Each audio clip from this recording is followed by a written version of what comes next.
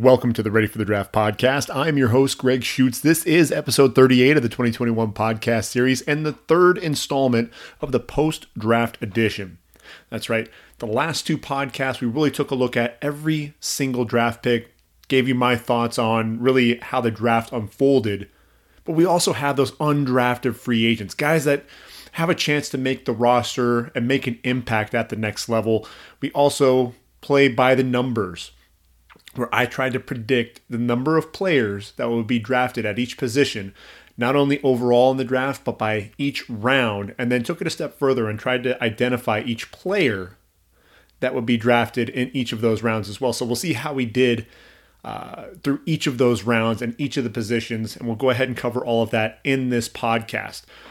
Now, with the recording of this podcast in mid-May, we're well into rookie camps. So obviously making sure that those rookies are really showing out, performing well there for their NFL teams.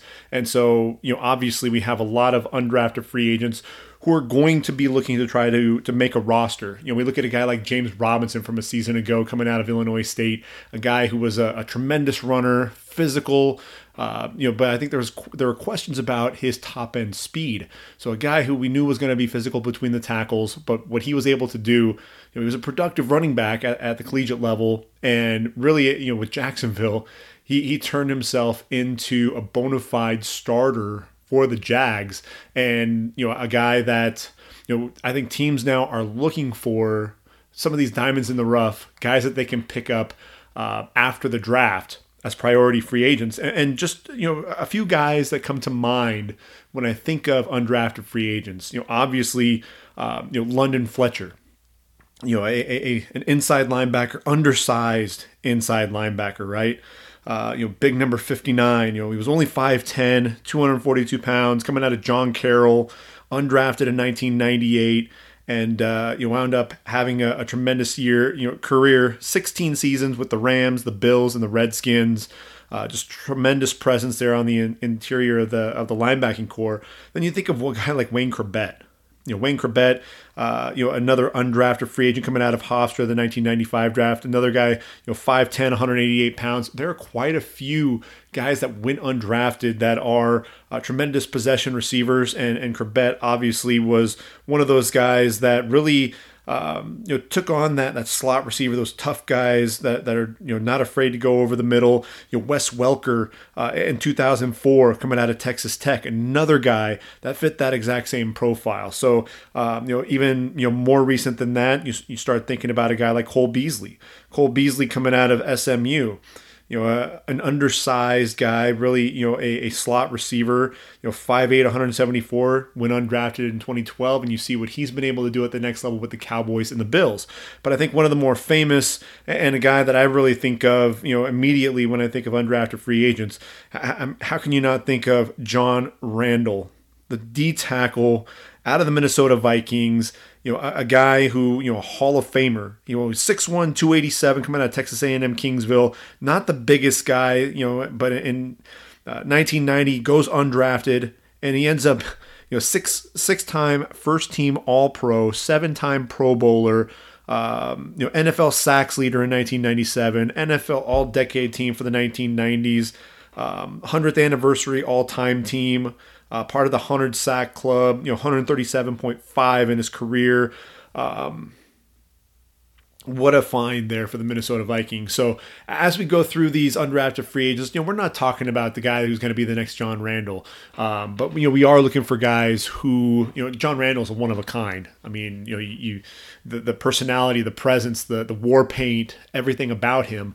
But when you look at guys, like Wayne Chrebet, you ultimately looked at guys like Wes Welker, Cole Beasley, they kind of fit that profile. Who are some of these guys that we look at as we go team by team, take a look at, how, not only how the teams did as they were gathering up their undrafted free agents, but who might actually make an impact at the next level. So we're going to jump right into things. AFC East. I like what the AFC, what the Bills did in terms of draft, getting a couple of corners. I know that they drafted Rashad Wildgoose, but really they didn't do a whole lot there, and I was really looking for them to identify a corner opposite Tre'Davious White. They picked up Rashad Wildgoose on day 3. Levi Wallace and Taron Jackson are there, or Johnson are there. But I think Elijah Griffin out of USC, Nick McLeod out of Notre Dame, two guys that have a chance. I thought Elijah Griffin was a guy who, as a sophomore, had 9 pass breakups. Teams really kind of shied away from him. He's 6 foot, 175. Not the biggest guy, but a guy that was definitely competitive there for the Trojans. He needs to cut down on some of the mistakes. He was... when he was beaten, he wasn't beaten often, but when he was beaten, he was kind of exposed at times. And then Nick McLeod, the bigger corner, he's 6 foot, 192 pounds, 28 pass breakups in his career, 4 interceptions. A little stiffer of an athlete, so that's I think the biggest concern of why he probably was not drafted. When you look at the safety position, Damar Hamlin really looking to be the heir apparent. When you're looking at Jordan Poyer and Micah Hyde, but Tariq Thompson, look, what you had there with Tariq Thompson is a guy who, as a freshman there at San Diego State, was a baller. 4 interceptions, 4 pass breakups. When you look at him overall in his career, he had another 4 interception season in 2019.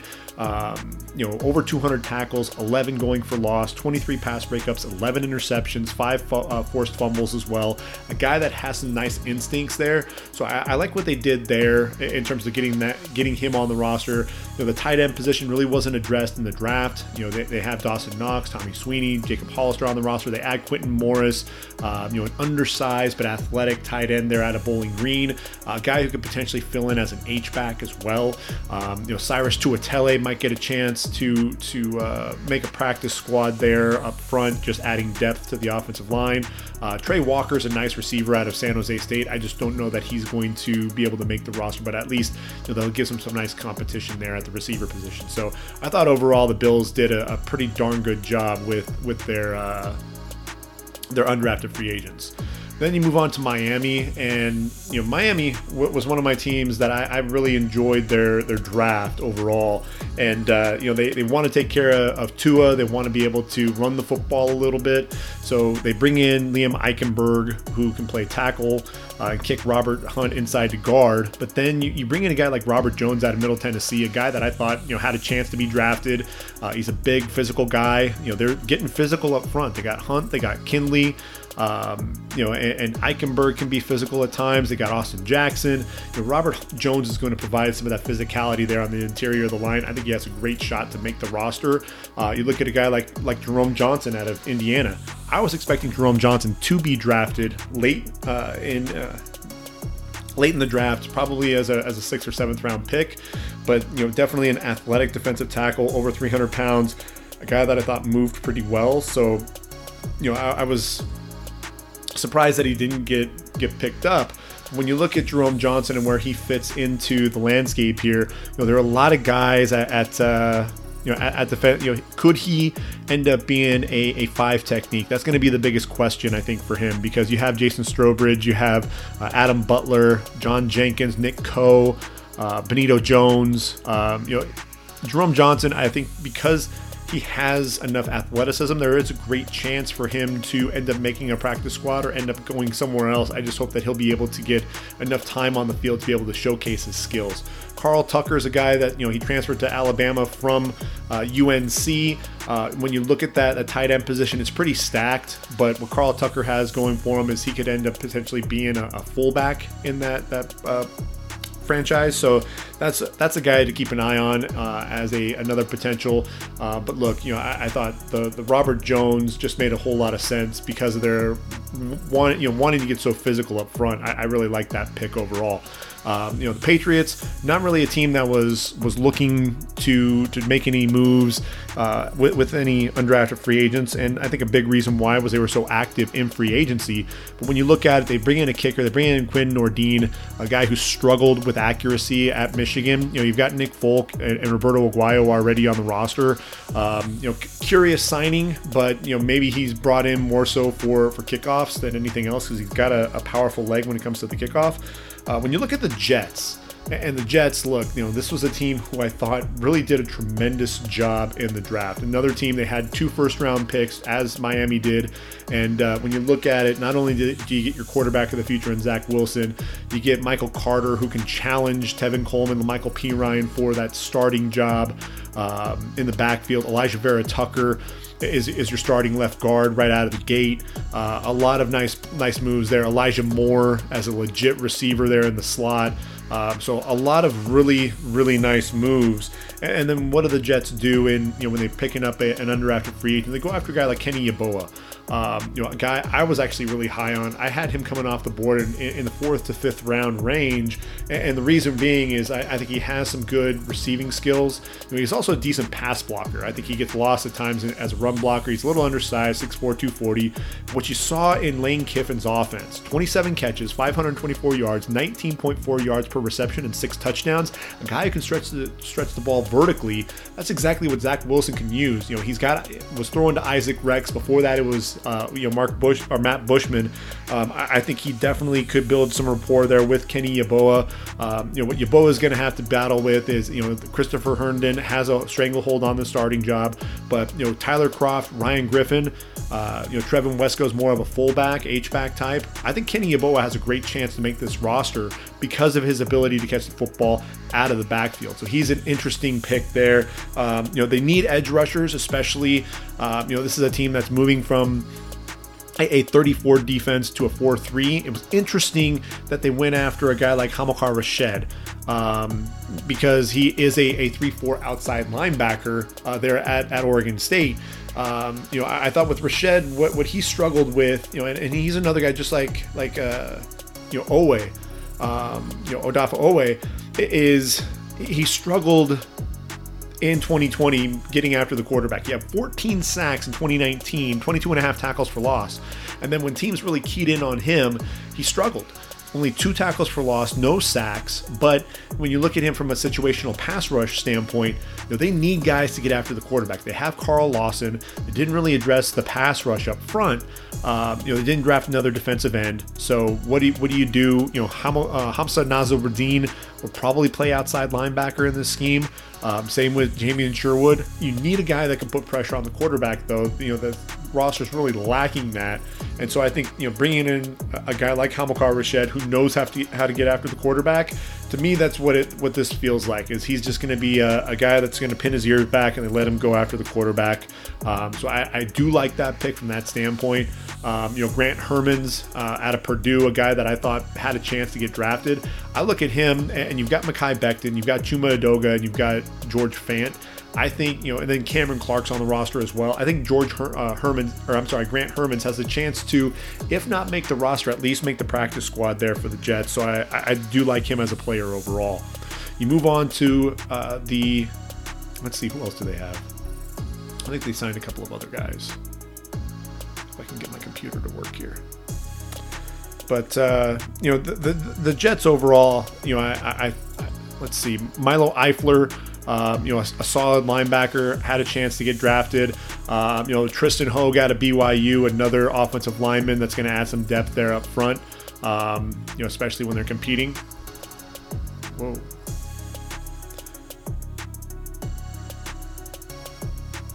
Okay.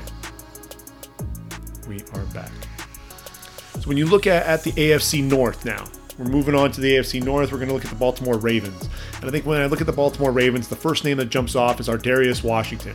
I was surprised that this guy fell. This is a guy that's going to make this roster. I think there's no question about it. I mean, Baltimore on the front end of their draft, they get their receiver in Rashad Bateman. They get the guy passing, as a pass rusher in Odafe Owe. And so I thought that was a nice haul there overall. They get a couple of guys there in the secondary, Brandon Stevens, Sean Wade, guys that can either be a corner, could be a safety, could be a nickel. Ardarius Washington, I look at him, and I think he's a guy that could end up taking over eventually for Chuck Clark or Deshaun Elliott. A guy who has a lot of range, can cover the field all over the place, sideline to sideline. He's undersized, and I think that's really what ultimately hurt him in terms of his draft stock. You're talking about a safety who's 5'8", 178 pounds. It's definitely going to hurt him. When you look at the numbers, you're like, all right, well, only really, had the one season there as a freshman that really stood out. 5 interceptions, couple of pass breakups, redshirt sophomore coming out. So he's a younger guy as well. But I think he has a great shot, there with Baltimore, especially with the circumstances there around the franchise at the safety position. I look at a guy like Tony Poljam, the tight end. He was a converted tight end. He was a quarterback there at Central Michigan, moved on to tight end, ends up transferring to Virginia, showed off some nice athleticism, the ability to adjust to the football in the air, had a nice play in the end zone, adjusting to a ball thrown in the back of the end zone, getting his toes down.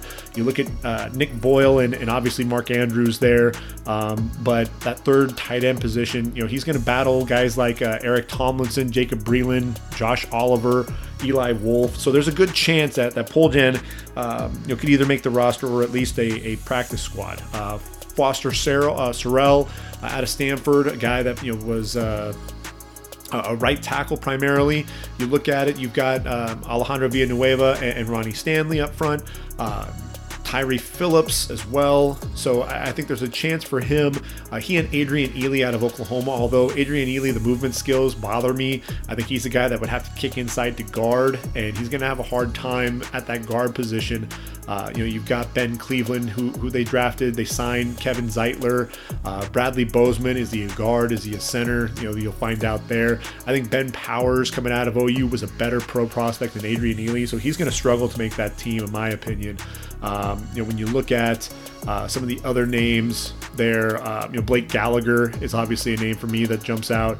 An athletic linebacker, a guy that I think can make some plays, if he sticks there. And looking at the current roster, I'm not sure that he's still there.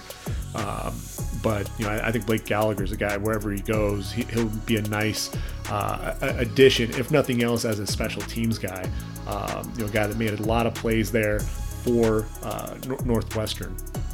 Moving on to Cincinnati, the Bengals. Look, they pick up Jamar Chase. They get their receiver. In round 2, they get Jackson Carman, who's going to be playing guard for them. They're confident that Riley Reiff is going to be the right tackle. They get Joseph Osai and a bunch of guys with pass rush ability with Wyatt Hubert and Cameron Sample being picked up there on day 3. Then they get another guy who I think is definitely intriguing, and Darius Hodge out of Marshall. Darius Hodge, wearing number 2, 6'2", 245, 20 and a half tackles for loss, 15 and a half sacks, came out after his junior season. I would have liked to have seen him come back for one more year, but look, this is a guy who's tremendously active, 63 tackles in 10 games this past season for the Thundering Herd. I think he has a shot to make the roster. Here's another name for you to watch out for, Puka Williams, guy out of Kansas. And if I'm Travion Williams, I'm getting a little nervous about my role there with the team, because Puka has a chance to be a stud. And what he did there for the Jayhawks, 5'10", 170 pounds.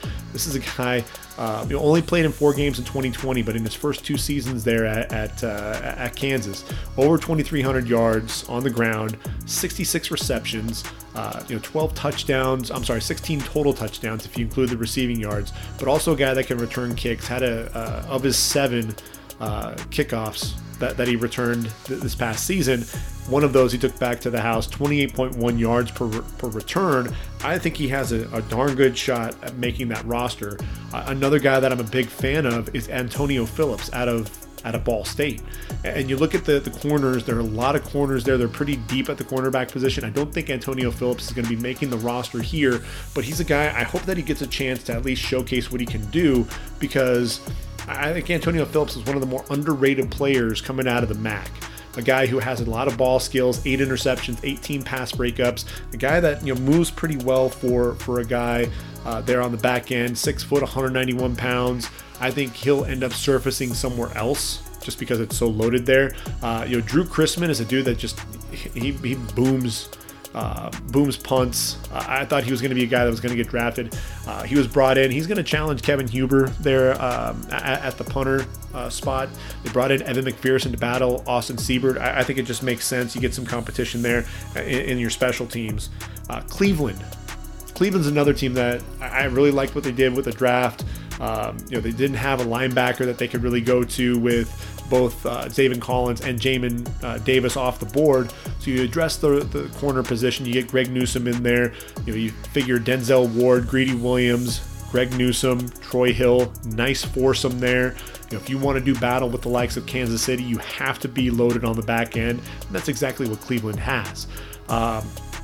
Then getting Jeremiah Owusu-Koramoah in round 2, I thought that was an absolute steal.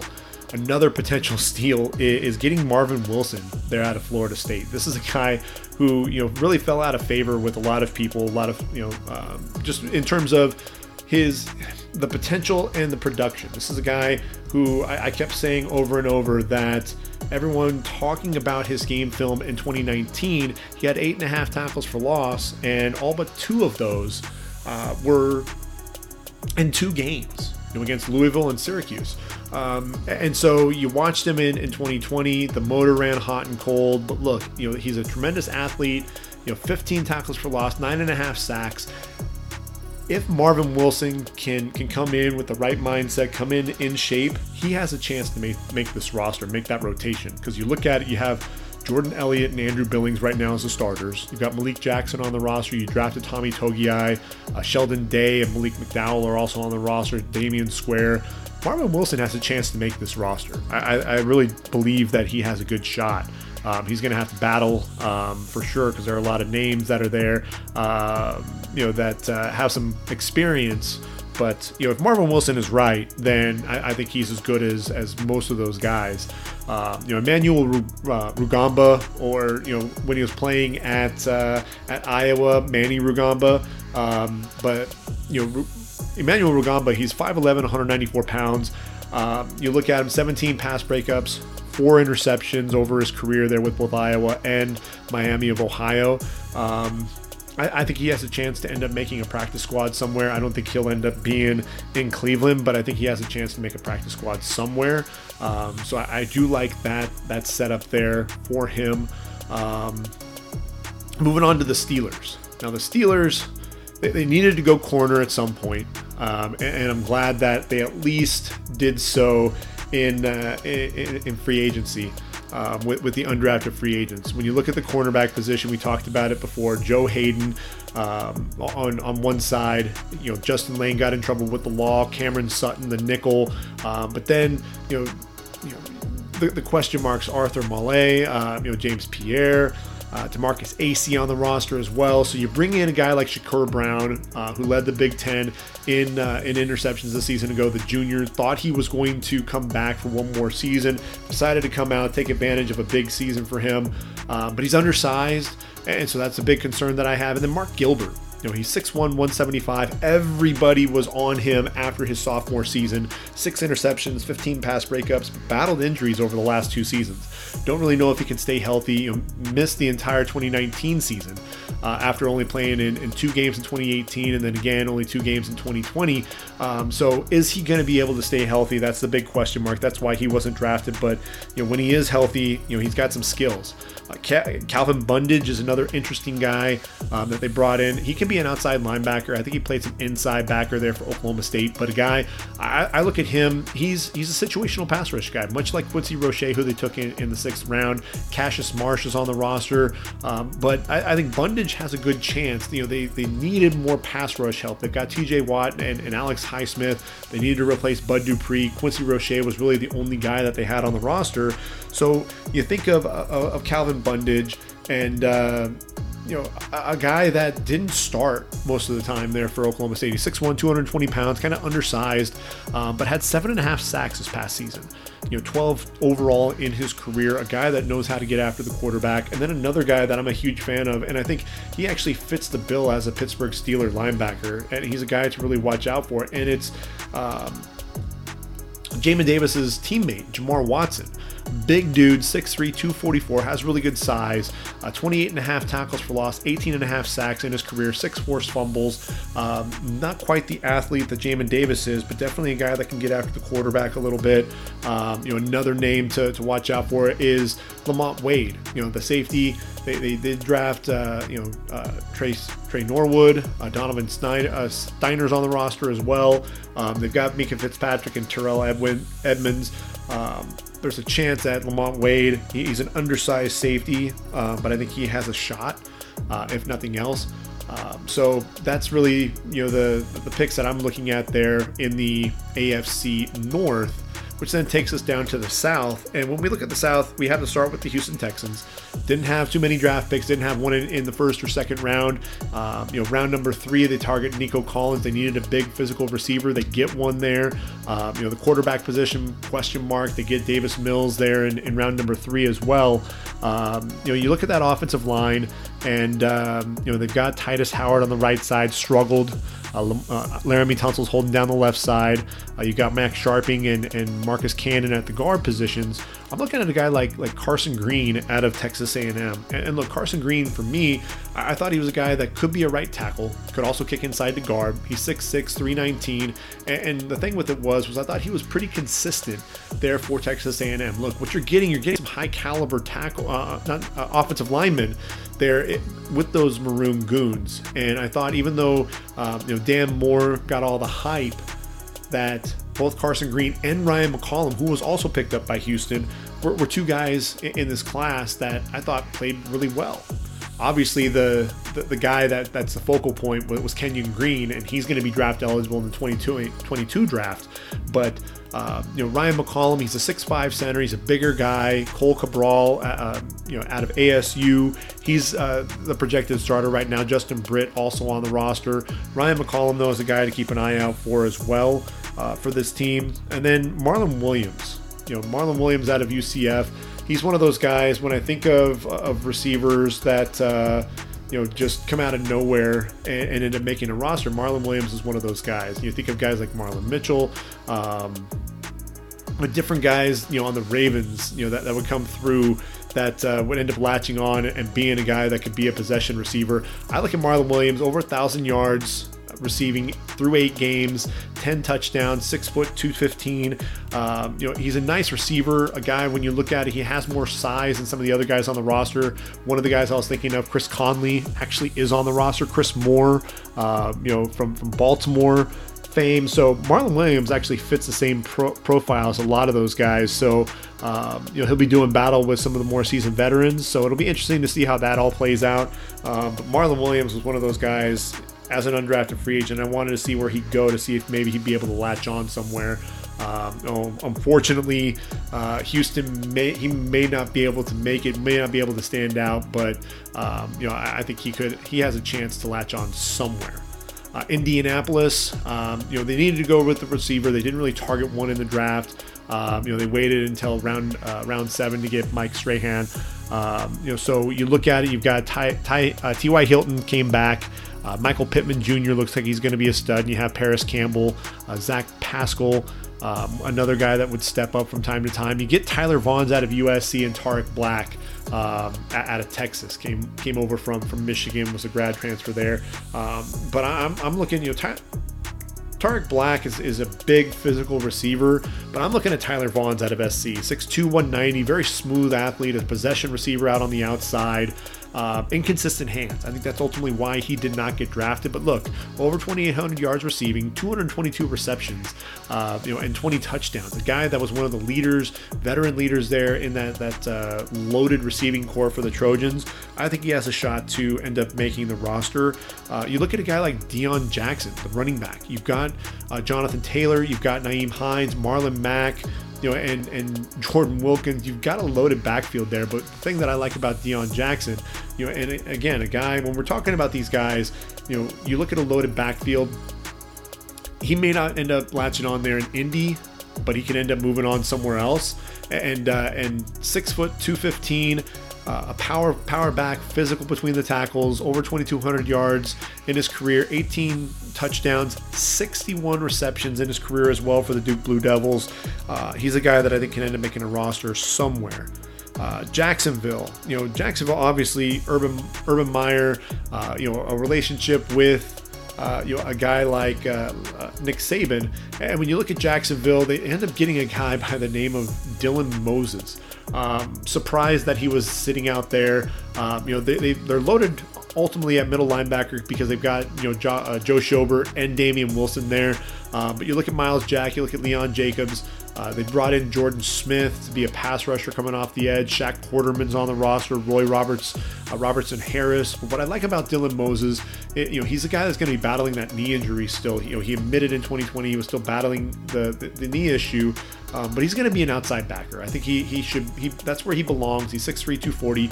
He struggled in coverage. But what you really want to see is see him be active, moving in space. A guy that when he sees the ball, he goes after it. He runs hard, flowing to the football. Very intelligent player as well. He just feels like a guy that would fit in well with Urban Meyer.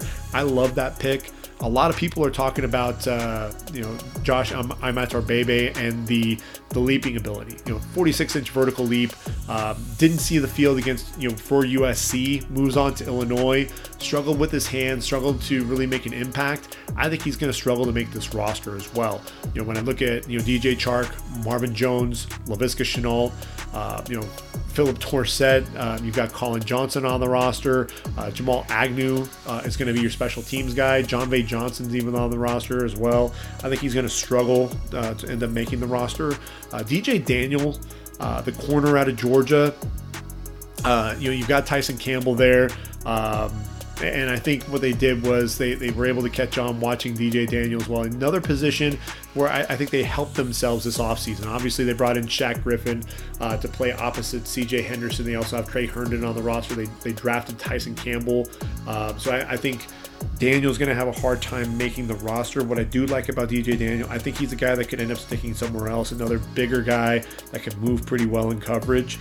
You move on to Tennessee. Tennessee gets one of my favorite guys at any position, and that's Torrey Carter there out of LSU. A real tough physical guy there for fullback.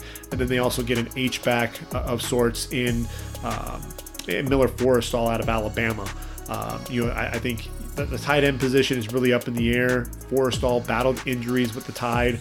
He has that versatility to play multiple positions, as does Briley Moore out of Kansas State. This is obviously a transfer coming in as a grad transfer to K-State. Athletic tight end. He's undersized, so another guy that could be a potential fullback, H-back, tight end position. But look, you've got Anthony Ferkser, George Swaim, Jared Pinkney. Not really a lot of household names, so that's really going to be something to where he can come in. Both of those guys and compete.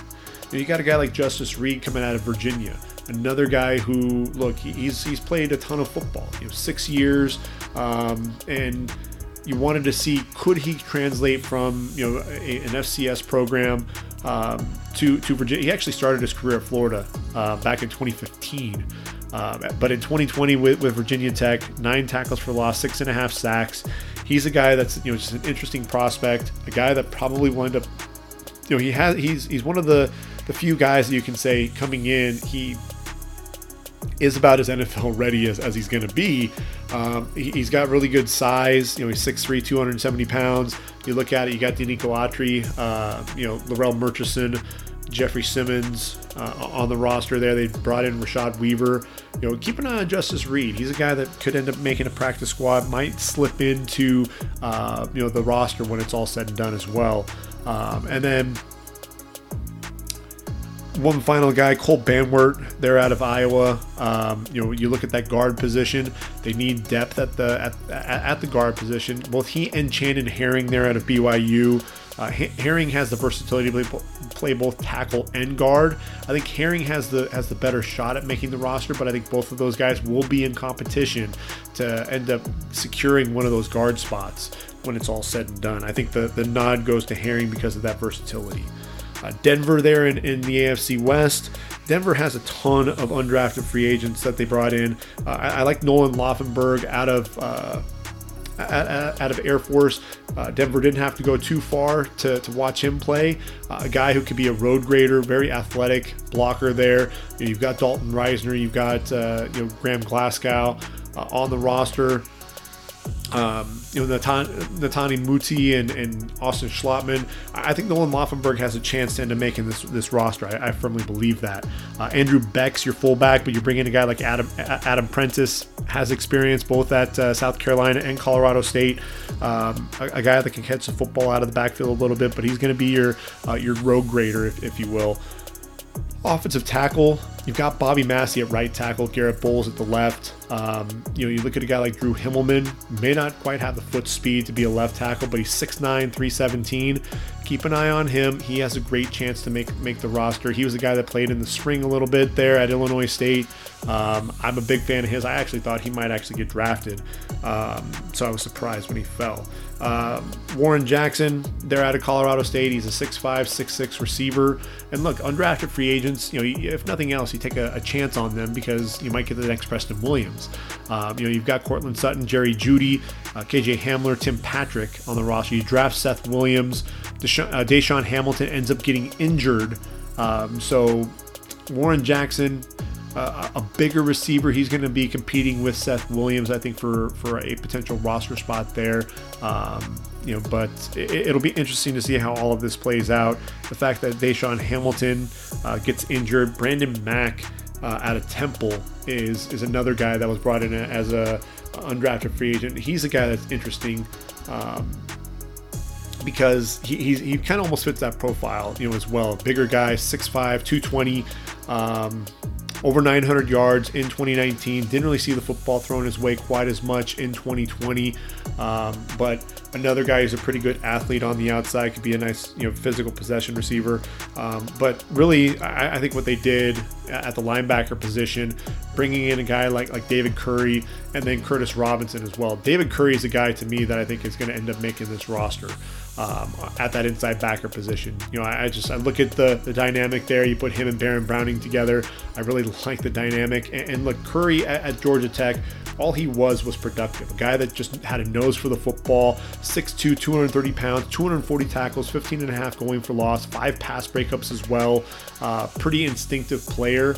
And then one other guy who can end up being an inside-outside guy, 6'3", 246 pounds, and that's Andre Mintz out of Vanderbilt.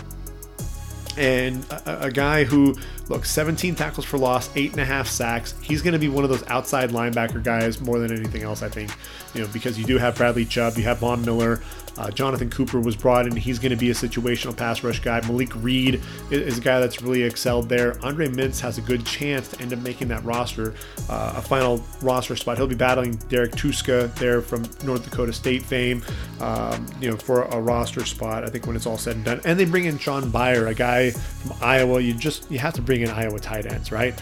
You've got Noah Fant, you've got Albert Owe-Bunam, Troy Fumagalli. If they're looking for a fourth tight end, Sean Byer might end up making that roster.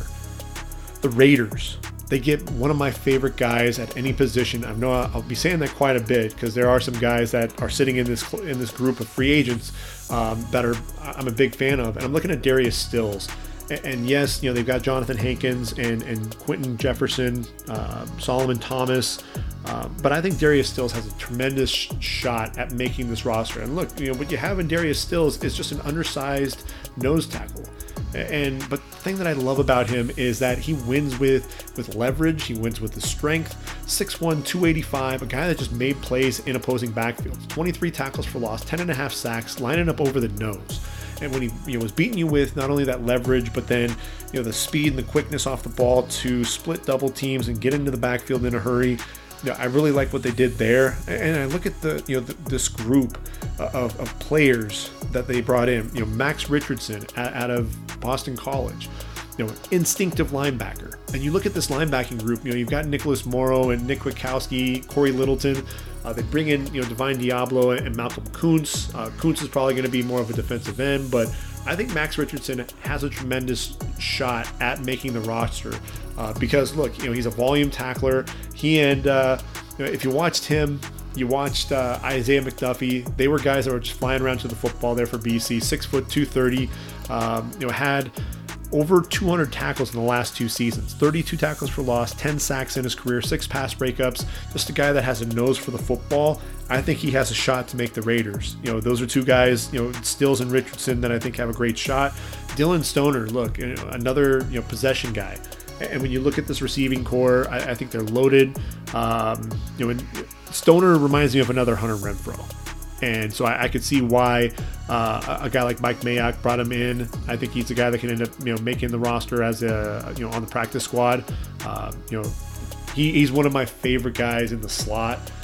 So he'll be a guy to keep an eye on there. And then Trey Regis, the big, powerful running back. You get Garrett Groshek out of Wisconsin. You already have Alex Ingold. And you look at Trey Regis, the physical back. You've got Josh Jacobs. Kenyon Drake was brought in as well. You have Jalen Richard.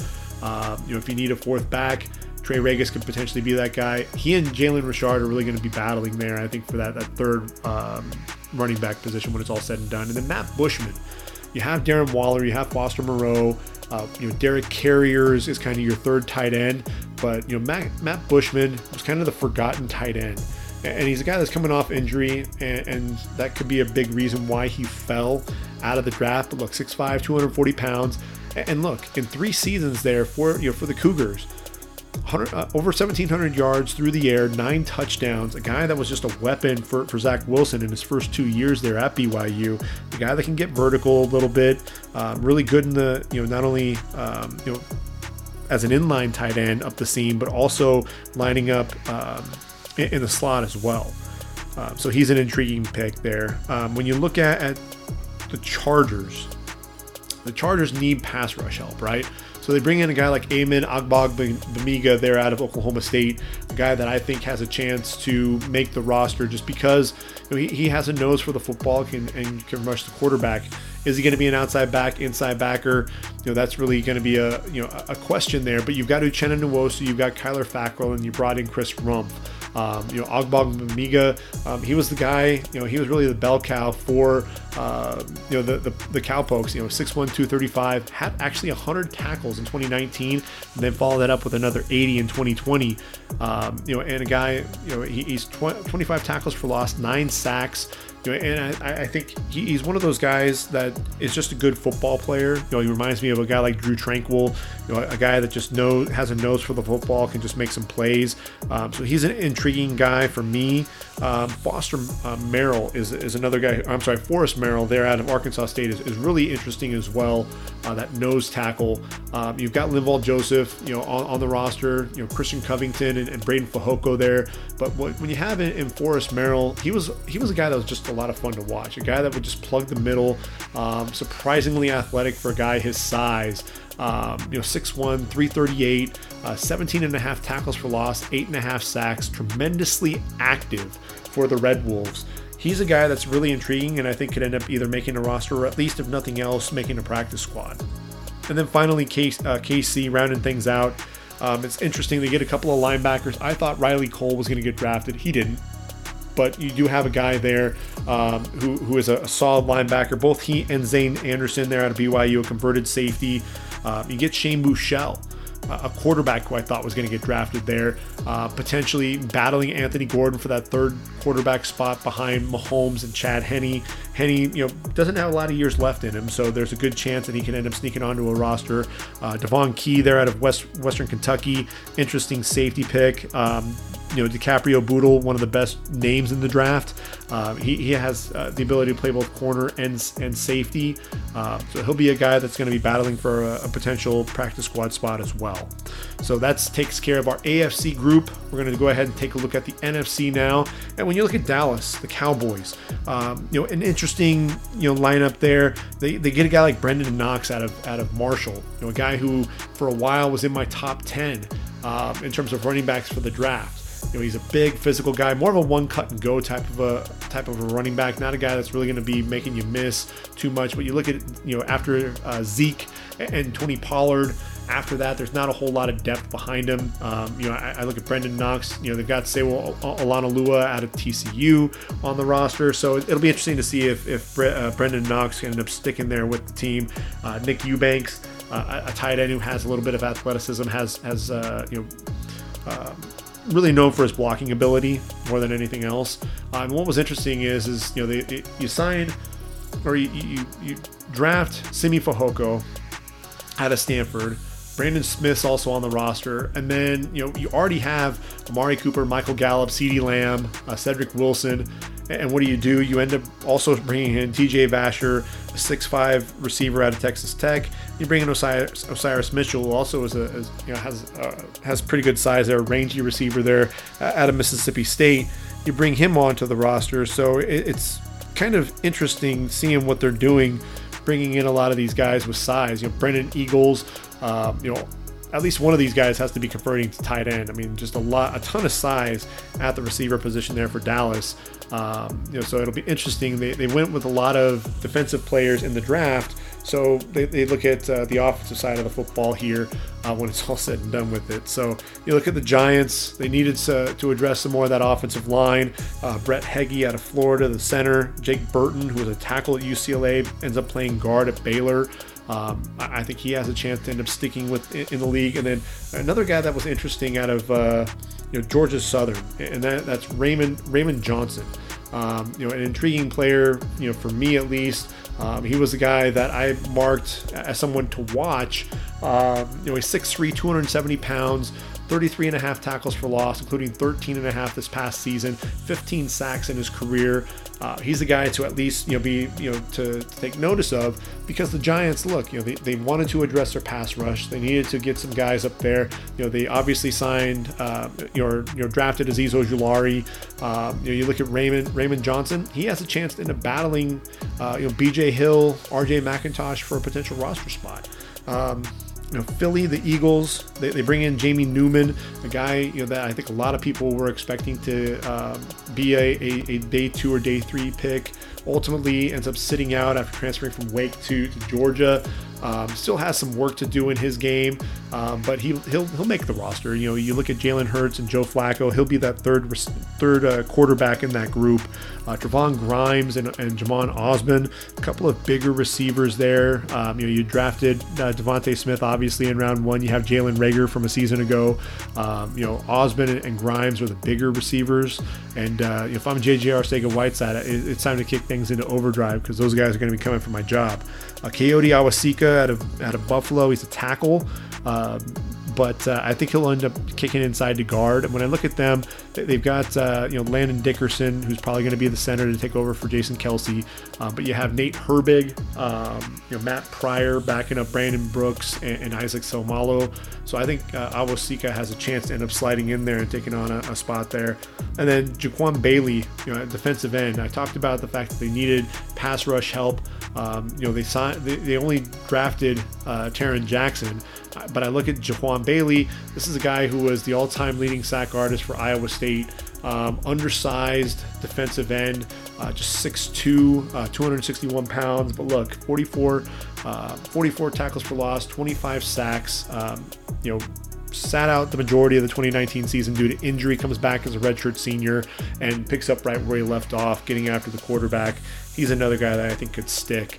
And then Washington, they end up going with the powerhouse running back in Jarrett Patterson. I was surprised that Patterson was not drafted, to be perfectly honest with you, but it's interesting that you're loaded with this running back core. You've got Antonio Gibson and J.D. McKissick, Peyton Barber and Lamar Miller on the roster, but if you want to stay and get younger, Jarrett Patterson may be the way to go. Obviously a guy that had 8 touchdowns on the year, in one game, over 400 yards on the ground as well. Look, over 600 carries, 3,800 yards on the ground, 52 touchdowns, 6.1 yards per carry. Not a guy that's going to take the top off of a defense with speed, but the lateral agility, the jump cuts, and his ability to make you miss in the hole, and the contact balance. To me, I look at Jarrett Patterson. He could end up being this year's James Robinson when it's all said and done. Keep an eye out for him. I like what Washington did there. The Bears in the NFC North, they get an outside linebacker in Charles Snowden, very athletic linebacker. He's one of those guys who I think, he still needs some polish to his game. A guy who, could be dominant at times and then also just disappears.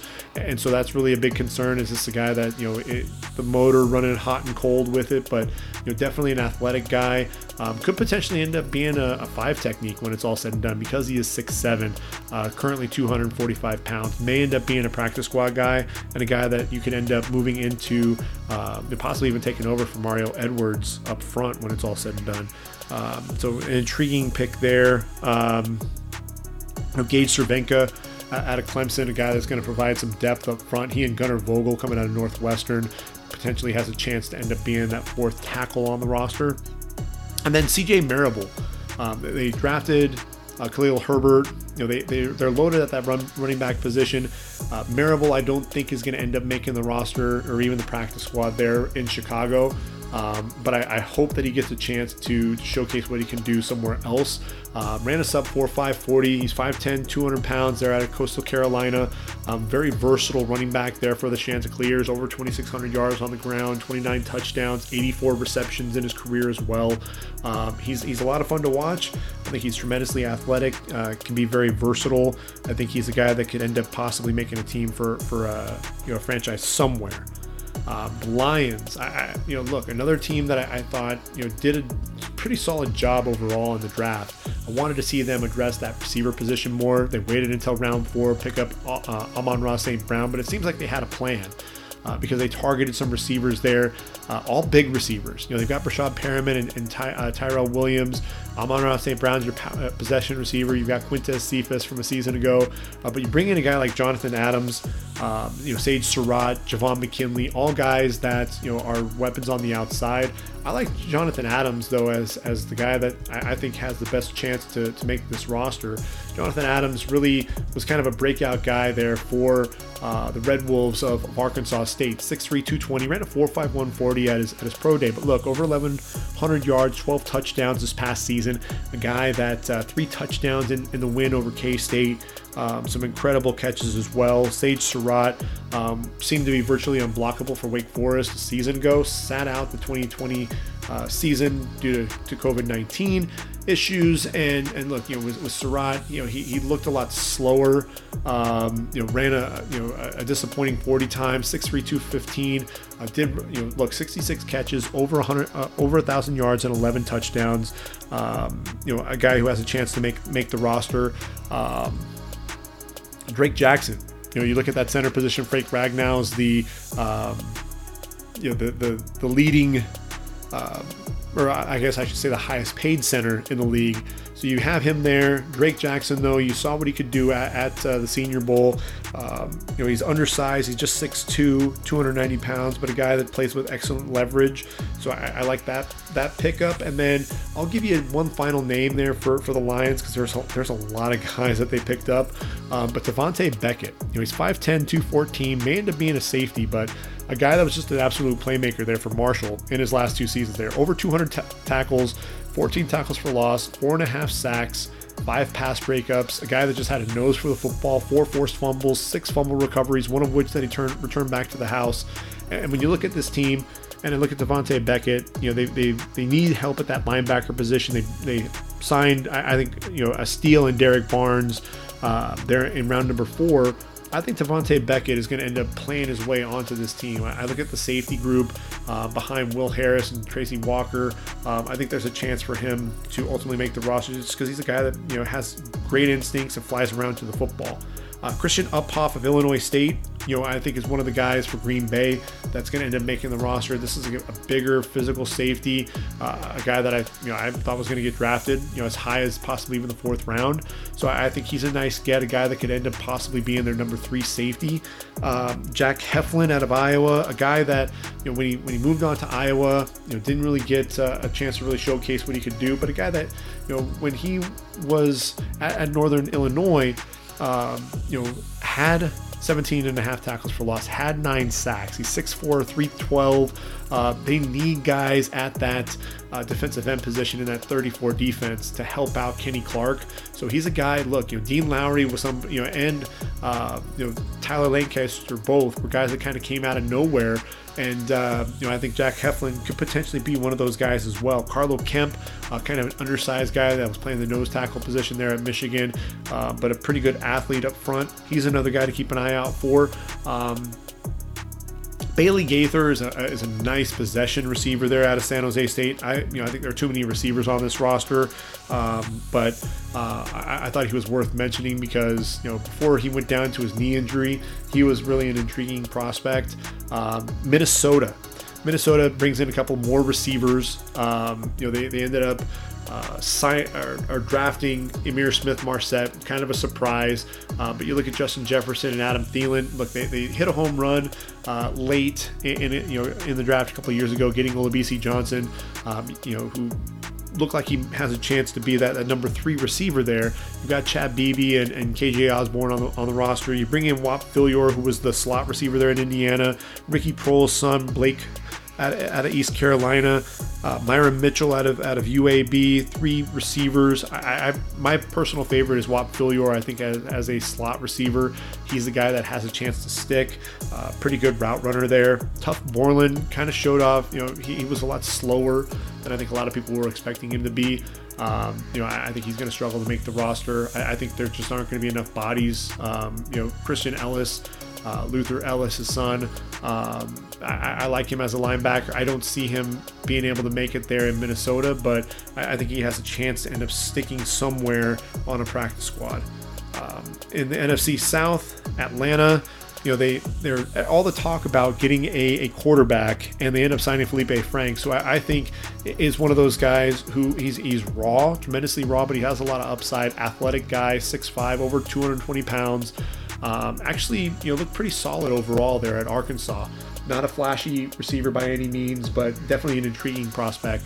They needed a running back, and they bring in 2 guys that I think have a chance to make the roster behind Mike Davis, who right now is penciled in as their starter, and Javian Hawkins and Caleb Huntley. Keep an eye out for both of them. I think Caleb Huntley reminds me a little bit of James Robinson, and Javian Hawkins is a guy who's going to be more of that change of pace guy. He's 5'9", 196, over 1,500 yards as a redshirt freshman for the Louisville Cardinal, 9 touchdowns. This is a guy with tremendous contact balance, runs the lateral agility and his ability to make cuts down the field without slowing down, really something that is impressive. And then you look at a guy like Caleb Huntley, and they're night and day.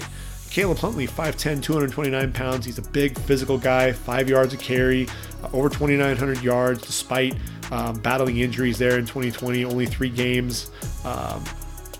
2018 also battled some injuries, only played in 6 games there, but when healthy, this is a guy who can really pound the ball between the tackles.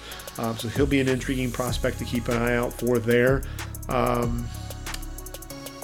Looking at their group, Antonio Nunn is an interesting receiver out of Buffalo, a guy who played bigger than his size would indicate. He's an interesting guy there. Kobe Jones, the defensive end out of Mississippi State.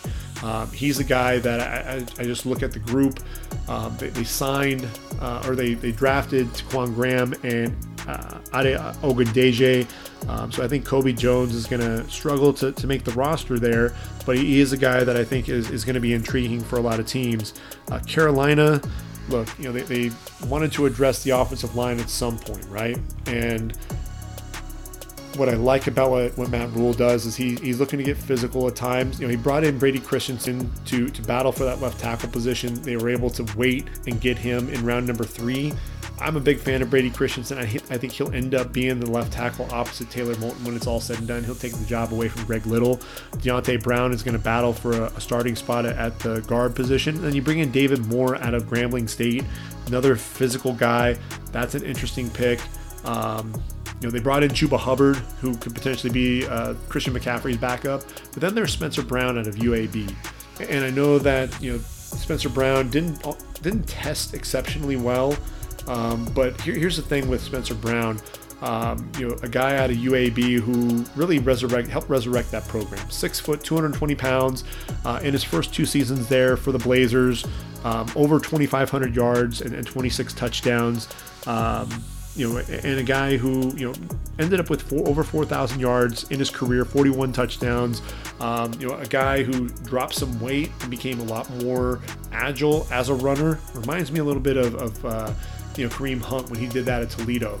But, with Spencer Brown, he's a guy that could end up being a change of pace guy, potentially there in Carolina. And then they bring in Mason Stockey. They didn't really have a fullback on the roster. Mason Stockey is an interesting guy.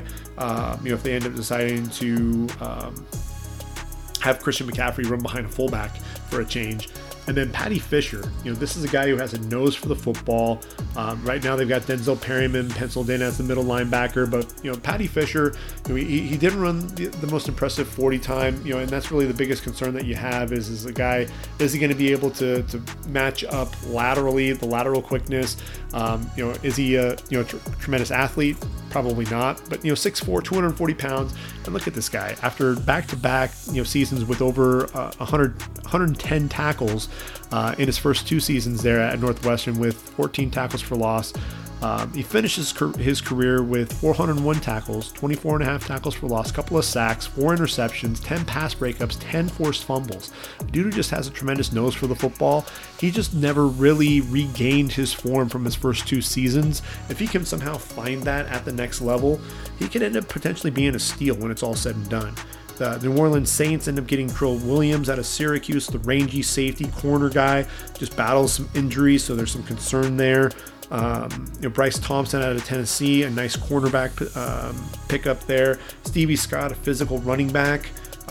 Dylan Sainer out of Iowa State, not a flashy tight end, but a guy that can get the job done. Physical, with his blocking ability. Tampa Bay, I really like what they did bringing in Jose Borregales, the Lou Groza Award winner. Kind of a surprise that he didn't get drafted. A guy that I thought was really consistent. You've got Ryan Succop there on the roster as the incumbent. Borregales has a chance to end up beating him out. You also get an edge rusher in Leighton McCarthy. I think they needed to get some depth there at the edge rush position. Leighton McCarthy is a guy, remember that name, because I think there's a good chance he ends up making that roster. They stayed at home there in the state of Florida with him as well. Florida Atlantic, 6'3", 220 pounds, 18.5 sacks, 34.5 tackles for loss in his career. And then Cedarius Hutcherson. I talked about him, plays, 3 different positions. I look at him and, especially if Ali Marpet moves to center, you got Hainsey who could potentially move to guard. Alex Kappa battling injuries. Aaron Stinney was up and down. Keep an eye on Cedarius Hutcherson. I think there's a chance he could end up being a starter there for the Bucs when it's all said and done. Elijah Ponder will give you some nice depth along the defensive line as well. Moving to the NFC West, you look at Arizona. They get a big tight end and Kerry Angeline out of NC State. He's big. He's physical. I just worry about the hands. That's really the biggest concern, more than anything else when I think of Angeline. But you look at the tight end position, Max Williams, Darrell Daniels, Ian Bunting, not anything to really get excited about. So when you think of Kerry Angeline, he's 6'6", 250 pounds, a big target there for Kyler Murray. So that's intriguing. The Rams, Alaric Jackson, they needed to address that tackle position for sure. And Alaric Jackson's a real interesting guy there out of Iowa. He's the reason why Tristan Wirfs was playing on the right side. Also why Tristan Wirfs had to move to the left side, because he went down to injury and never really regained his form after he came back from injury. But Jackson has a great chance to end up being another tackle on that roster. You've got Andrew Whitworth, and the ageless wonder. Joseph Noteboom is there. Robert Havenstein, obviously, the starter on the right side. Bobby Evans on the roster. David Edwards is probably going to be a guard. So Alaric Jackson, if you're keeping 5 tackles, he's going to end up being that guy. Noteboom can also end up playing the guard position. So I think Alaric Jackson has a great chance to end up making that roster. Paris Ford, you worry about, he ran that 4.9 40, which is scary. But he's a good football player, has good instincts. I worry about whether or not he's going to end up, taking that next step. You've got Jordan Fuller and Taylor Rapp as your starters there at the safety position with Terrell Burgess after that. But he has a chance. And then Max Roberts, look, BC, why not get a BC linebacker, right? I like Max Roberts, Maximilian Roberts to be exact. Just an intriguing player there out of BC. 6'1", 250 pounds. He's a big dude. In 8 games in 2020, his lone season there at BC as a redshirt sophomore, 6 tackles for loss, 4.5 sacks. He'll be a guy that'll probably end up making the practice squad. It'd be interesting to see what happens there. San Francisco, you get a guy like Josh Peterson, tight end there out of Louisiana Monroe. And I'm a big fan of Josh Peterson. I like the guys that were coming out of ULM. And with what you have here with this guy, 99 catches, over 1,100 yards, 11 touchdowns, a guy that I think can be a weapon up the seam. And in San Francisco, obviously, you've got George Kittle, one of the best tight ends in the league, but the depth behind him is lacking. Charlie Werner, Ross Dwelley. I think Peterson has a chance to end up being one of those developmental tight ends. Justin Hillier battled injuries. He's a guy that can end up sticking in that linebacking core. Elijah Sullivan out of K-State, another guy. He's a little undersized, but a guy that I think is going to battle for a linebacker spot there as well. Intriguing prospect. Austin Watkins is probably one of my... he was the biggest surprise for me. I think they have a steal there. The problem is they have so many guys at the receiver position. I don't know that Austin Watkins is going to stick with San Francisco. I think he's going to end up making a roster somewhere, though. You look at Brandon Ayuk, Deebo Samuel, Richie James, Mohamed Sanu, Jalen Hurd still on the roster, Jawan Jennings, River Craycraft, Austin Watkins. What I really like about him, out of UAB, a guy that he made plays for the Bulls. And a guy who I thought could be a vertical threat, has good size. He's 6'3", 210 pounds, over 1,000 yards in 2019. 9 touchdowns in his career. And look, in 2019 was really his season. 19.2 yards per reception. He's a guy to be on the lookout for, especially if you're a team that's looking for a receiver. Seattle. Tamorrion Terry. I thought he was going to end up being a Seattle Seahawk. Surprised that he wasn't drafted. He and Cade Johnson both. The Cade Johnson out of South Dakota State, the Jackrabbits, and I think both of these guys have a chance to make this roster. They only had 3 draft picks, so they end up making the most of it with Dwayne Eskridge. You've got DK Metcalf, Tyler Lockett, Dwayne Eskridge, and then after that, Freddie Swain's there. But I think Terry and Cade Johnson have a great chance to end up making this roster. So that's going to really be interesting as well. Greg Island, probably going to be a guard when it's all said and done. He'll provide some depth there up front, at least in camp. Battled potentially for a roster spot. Look, he can play both tackle and guard, so there's a chance that he could stick there in Seattle.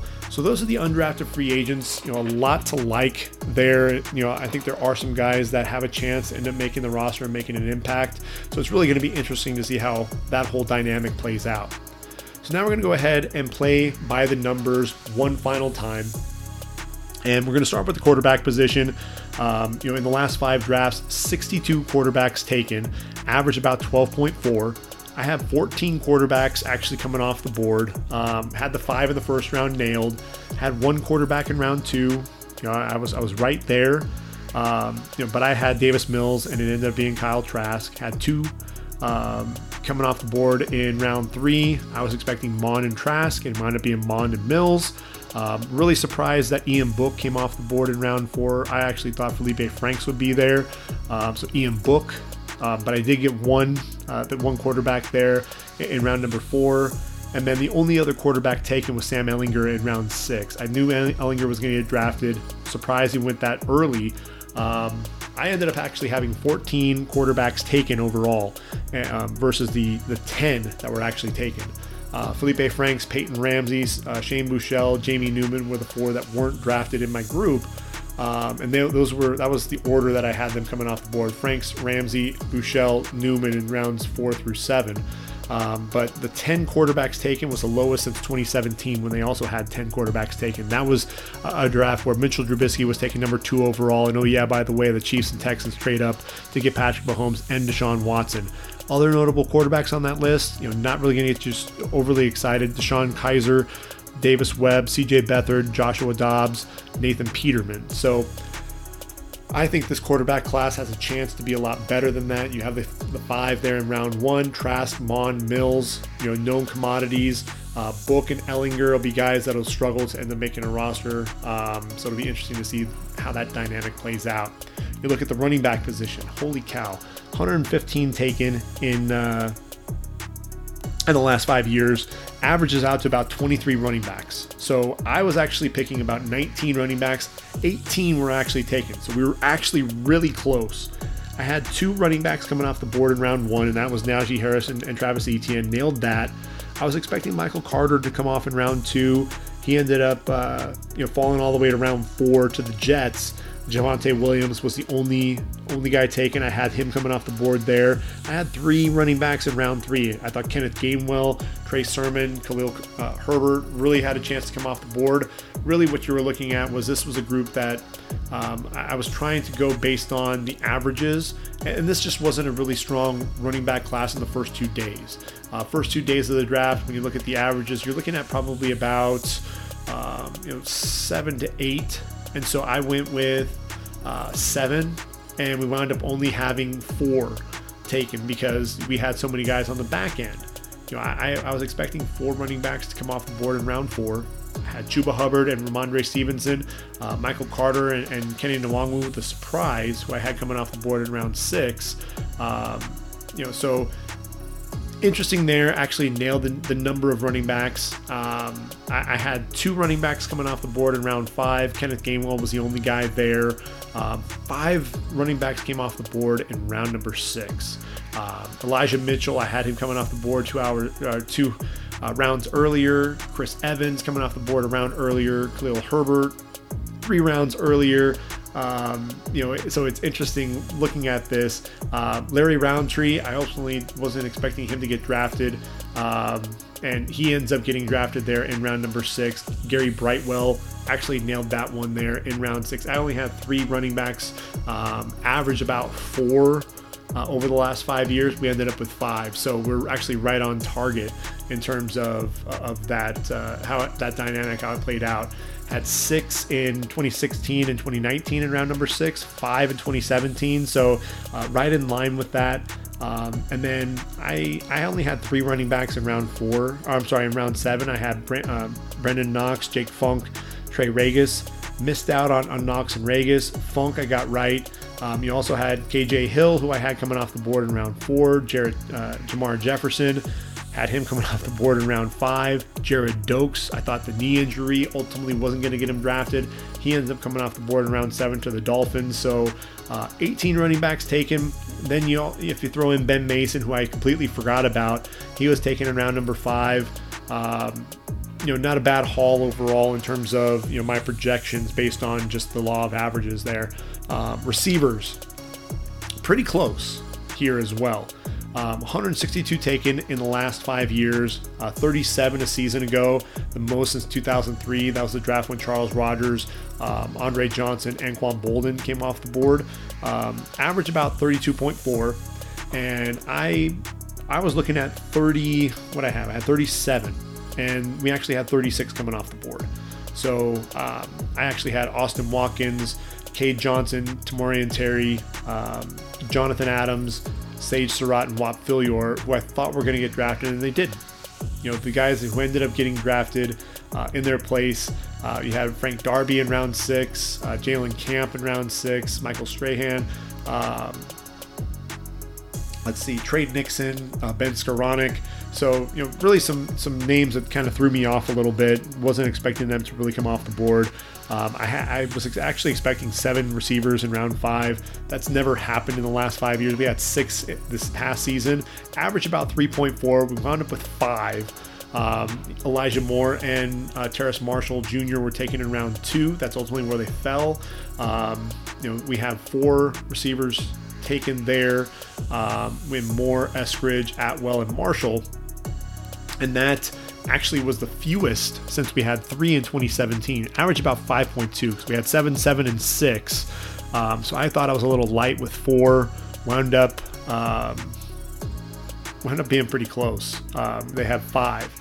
And really what's crazy, you have 5 receivers come off the board in each of the first 4 rounds. I had another 4 in round 3, had 3 of those right with De'Ami Brown, Amari Rogers, and Anthony Schwartz. Nico Collins, was a guy that I actually had coming off the board in round 2. He falls to round 3 to Houston. I actually had him mocked to Houston in round 3, but when we were doing the by the numbers, I needed another guy in round 2, and Nico Collins fit the bill for me. So I missed out there. I didn't think Tutu Atwell was going to be a guy that was going to be drafted as high as he was. The Rams proved me wrong there. And then Josh Palmer, another guy that I thought was going to fall, and instead the Chargers took him there in round number 3 as well. 5 taken. I went with 4. Thought that we're going to see 3 straight seasons with 4 receivers taken in round number 3. We saw it in 2019 and 2020. Wound up with 5. Another 5 in round 4. With Des Fitzpatrick, who I thought was going to be a 6th rounder. Amon-Ra St. Brown, actually I had him coming off the board in round 2. Jalen Darden, Tylan Wallace. I thought Wallace was a potential 2nd round pick there. So it was just interesting. And then Jacob Harris, really kind of a surprise there. Thought he was going to be a later round pick as well. The aforementioned Watkins, Johnson, and Terry, I actually coming off the board there. Along with Cornell Powell, and Amir Smith-Marset, who actually came off the board in round 5. So really kind of an interesting deal there. I actually had more value in round number 5. I had 6 coming off the board there. Only 3 actually came off the board. It's Simi Fehoko and the aforementioned Smith-Marset and Powell. You move on to round 6, and this is really where things got interesting, because I had 6. There were actually 8 receivers came off the board. Got Marquez Stevenson right, and then you had Frank Darby out of ASU, Shi Smith from South Carolina, Racey McMath, who I thought was going to be a 7th rounder, Jalen Camp out of Georgia Tech, kind of a surprise there. Demetric Felton, thought he would go a little bit earlier than he did. Seth Williams, and then Daz Newsome, guys who I expected to kind of be day 3 guys. Kawan Baker, actually got him right in round number 7. Had a total of 5 coming off the board, so I was accurate there with that. Mentioned, Skoranek, Strahan, and Nixon, Dax Milne. I actually thought he was going to be a 6th round pick. Ends up coming off the board there late to Washington. So not a bad haul overall. They're at the receiver position. When you look at the tight ends, tight end position was interesting because we had about 13.6 in terms of the average, 68 over the last 5 years. The last time we had 11 was in 2016, and that's exactly what we had here. I was expecting to see 5 come off the board in the first 3 rounds, and that's exactly what happened. I had Pitts, and then Freiermuth and Long, Jordan and Tremble. Got all of those guys right there in those first 3 rounds, with the exception of Brevin Jordan, who ended up falling to round 5. You look at round 4, got John Bates. He had him coming off the board around later. Kylan Granson out of SMU, I was surprised. That was kind of the surprise pick there in round 4. And then in round 5, Luke Farrell going to the Jacksonville Jaguars, the Ohio State guy, playing for Urban. Noah Gray, I thought would go around earlier. I thought Zach Davidson was actually from Central Missouri, was going to come off the board late. He was a round 5 guy. So when it was all said and done, you had all your tight ends come off the board, all 11 in the first 5 rounds, nobody in the last 2 rounds, and I was kind of banking on that, and that's really the difference at the end of the day. I was feeling pretty good about where I was from a tight end standpoint, and then nobody was taken in those final 2 rounds. So guys like Sean Beyer, Tony Poljan, Matt Bushman, Kenny Yeboah, guys who I thought were going to be day 3 picks wound up being undrafted free agents. So kind of the difference there on that tight end position. And then when we look at the offensive tackles, 18.4 was our average, 92 total in the last 5 years, 21 a season ago, which was the highest in those 5 years. The lowest was just 15 in 2017. We had struggled with that tight end position, or that tackle position. And, this was a big draft class. And I knew that. I targeted 26. We wound up with 27. So pretty close in terms of where we had, guys come off the board. I had 4 off the board in round 1. Sewell, Slater, and Darrisaw I got right. Swap out Leatherwood and Tevin Jenkins. I thought Jenkins was going to come off the board in round 1. Ended up off the board in round 2. You look at Eichenberg, Radens, and Cosme in round 2. Jenkins, Walker Little, and Jackson Carman. I had Carman off the board in round 4 and Little in round 3. And what you look at here, though, when you look at the draft, you had 3.6 in as an average in the first round and just 1.6 as an average in round 2. So it just speaks to the depth at this tackle position. 3.2 was the average in round 3. I had 4 coming off the board. There were only 2 and that was Jalen Mayfield and Robert Hainsey. Interesting. I'm sorry. Along with there were actually 4. So I did get that right. Brady Christensen and Spencer Brown both taken as well. Deontay Smith, Josh Ball, James Hudson, had them all right in round 4. I did a pretty good job overall in terms of some of these projections.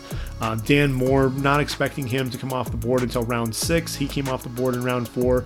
So in terms of where we were at through the first 4 rounds, 18 were selected. I had 17 going, so pretty close. Really, I just missed out on 1 tackle there in round 2, because after that, the draft goes 3, 4, and 2, and I was right on in terms of the numbers. Just didn't get the players right. You're looking at, I had Hainsey, Landon Young out of Kentucky, and Tommy Doyle come off the board in round 5. You had Tommy Doyle. I forgot about Larry Borum from Missouri, and then Braden James, who I actually had coming off the board in round 6. Round 6, you get to William Sherman, who I didn't have coming off the board. Landon Young falls there. Stones Forsyth I thought was actually going to be taken much sooner. Cole Van Lanen, didn't see that one coming. Alaric Jackson I thought would get drafted in round 6. Ultimately, he wasn't picked. I had Jalen Moore penciled in as a tackle, and the projection really is him as a guard there in round number 6. And then in round number 7, 1.4 is the average. I was expecting 2. I had Drew Himmelman and Grant Hermans. We know already that they were undrafted free agents. Larnell Coleman out of UMass. I thought he was going to be a project, a guy that would be an undrafted free agent. He ends up getting drafted in the 7th round. Same with Will Fries. I actually had him as a guard, so coming off the board in round 7. I actually had him as a round 7 guard. You look at the guard position, and another position that was interesting, just 14.2 as an average, 71 total, but we had 18, which is the highest in the last 5 years, and in 2020, just 9 in 2018. I actually had 15 coming off the board. I tried to stay as true as I could to that 14.2. We only had 11, and that's the lowest again since 2018. We had Elijah Vera Tucker in round 1, and that's the one guard that I had. I was expecting Wyatt Davis and Trey Smith, way off there in terms of their projections. Aaron Banks, I had him going to San Francisco in round 3. He comes off the board in round 2. I thought that was a bit of a reach. Nailed 3 guards. You had Ben Cleveland, Wyatt Davis, and Quinn Miners was pegged as a guard there. I had him as a center. I had Kendrick Green actually coming off the board. They were actually kind of evaluating him as a center as well. When it was all said and done, I was targeting three guards, and that's exactly what we had come off the board. I had 3 guards in round 3. There was only the one, and that was Royce Newman. I was expecting Hutcherson and David Moore to be selected there. Just the one in round 5, and that was Jalen Moore out of Western Michigan. 2.2 was the average in round 5, so just the one, a little under what the average was. And then I was expecting 2 in round 6 and round 7, staying true to the average, and that's exactly what we saw. I just missed in terms of who we had there. Deontay Brown and Trey Smith. Brown, I think from the weight standpoint, Trey Smith with the medicals, and then Jack Anderson in round 7 and Matt Farniok, round things out. So numbers were pretty close there towards the end. Unfortunately, just didn't get the players right as much as I would have liked. You move on to the center position, and the centers, that's a position. Look, it's kind of been single digits. You have 41 over the last 5 years, just 8.2 as an average. 9 centers taken in 2020, which was the highest since 2018 when we had 11. When you fill in the other 3 years, 7 apiece in 2016, 17, and 19. I actually had 9 centers taken, and they were 8, so pretty close overall. I actually had Miners penciled in as a center, and had Kenyon Green as a guard, so they kind of cancel each other out there a little bit. I was surprised that Creed Humphrey wasn't the first center taken. But I actually had him and Miners coming off the board. Ultimately, you had three. You had Humphrey, Dickerson, and Myers. I had Myers and Dickerson coming off the board in round 3. There was only the one that came off the board, and that was Kenyon Green. In round 4, we had the one, Drew Dahlman, which I nailed. In terms of the one pick, I actually was thinking Michael Menet would be the guy. He fell to round 7. In round number 5, nobody taken. I thought, Drew Dahlman and Trey Hill, those would be the right value for them. Trey Hill comes off the board in round 6. That's where I actually had Drake Jackson going. We know he was an undrafted free agent. Jimmy Morrissey, nailed him in round 7, and then Michael Menet as well. So at the end of the day, we had 8. The only center that I didn't get right in terms of being drafted was Drake Jackson. So not a bad haul overall there on the interior of the line. Did pretty well with the defensive ends as well. When you look at this group, average was 20.8. You had 104 defensive ends taken over the last 5 years, 24 in 2020. And ultimately, there were 24 yet again. I had 25 pegged in. And this is one where I was trying to kind of determine between edge rusher, outside linebacker, and then defensive end. So it was kind of interesting how this whole dynamic played out. You had 3.6 defensive ends taken. I went with 4. We had 4.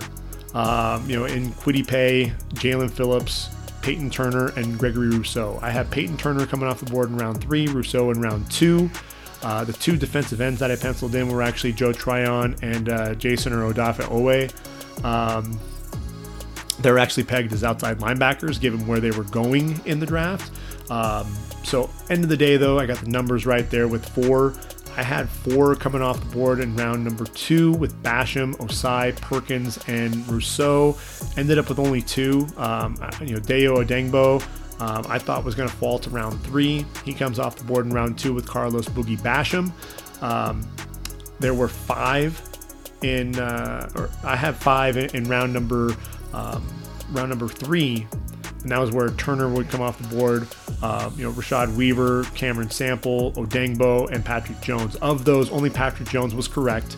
Then you had Osai, Chauncey Golston, and Ronnie Perkins come off the board. So I had 5. Actual was 4. And then it was flip-flopped there in round number 4. I was expecting 4. They had 5 come off the board. Of the 4 that I had, Ellerson Smith actually projected as a linebacker. Shaka Toney, Ade Ogundeji, and Janarius Robinson. Only Robinson I got correct. Jordan Smith, they actually pegged in as a defensive end, given where he was going off the board. I had him as an outside linebacker. Cam Sample, Rashad Weaver, Joshua Kando. Big surprise there. I thought he was going to be a 7th rounder. In round 5, had the number right, had 3 correct. Average was 2.6 over the last 5 years, so right in line with the projection there. Dalen Hayes was the only one I got right because he had Ogundeji, and then Ernest Brown the 4th, who I didn't even have. He was the only guy that I didn't actually have coming off the board at some point in the draft. Wyatt Hubert, Chauncey Golston were the other guys there. Ultimately that didn't happen. Hubert fell to round number 7.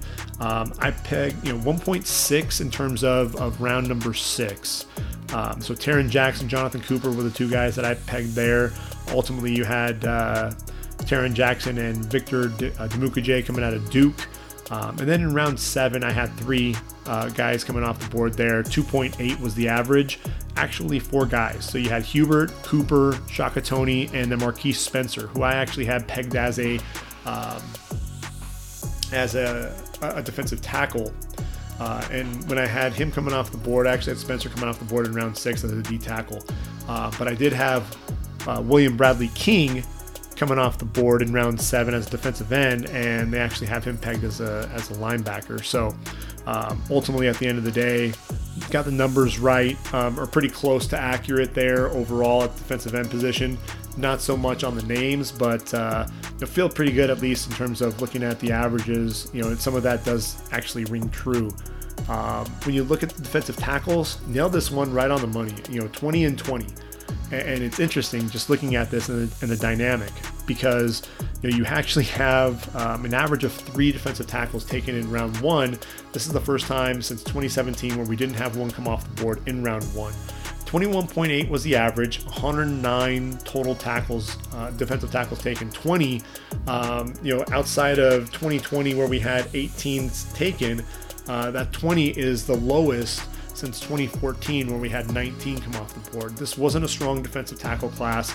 I had 3 coming off the board in round 2, and Christian Barmore, Levi Onwuzurike, I got those 2 right. Davion Nixon fell all the way to round 5. I was surprised at that. I was shocked. Actually had 5 come off the board in round number 3. We only saw 3, but I got all 3 of those right in terms of Odigizua, Aleem McNeil, and Milton Williams. I was expecting Bobby Brown to come off the board there. He and Jay Tufele, they both came off the board in round 4.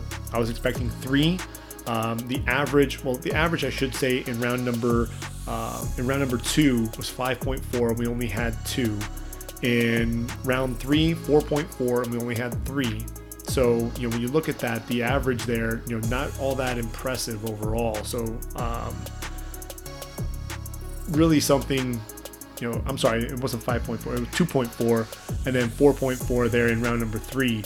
Round 4, you get to 2.8, and we actually have 4 come off the board with Tufele, Bobby Brown, Tyler Shelvin, and Tommy Togiai. That was where I had 2 guys come off the board, and these were the only 2 that I didn't get right. Darius Stills, Marvin Wilson were undrafted free agents. In round 5, Isaiah Loudermilk, Phil Hoskins in round 7 were the guys that I also didn't have projected to get drafted. That actually did. Taquan Graham and TD Slayton had them coming off the board in round 5 with Tyler Shelvin. So I actually had 3, but it was Loudermilk and Nixon with Graham and Slayton instead.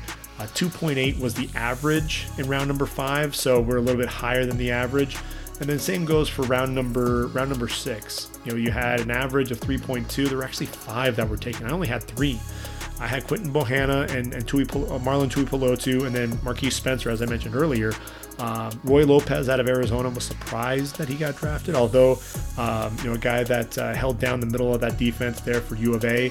Jalen Twyman, disappointing pro day after not playing in 2020. Hopefully he can return to that 2019 form when he had that 10.5 sack season.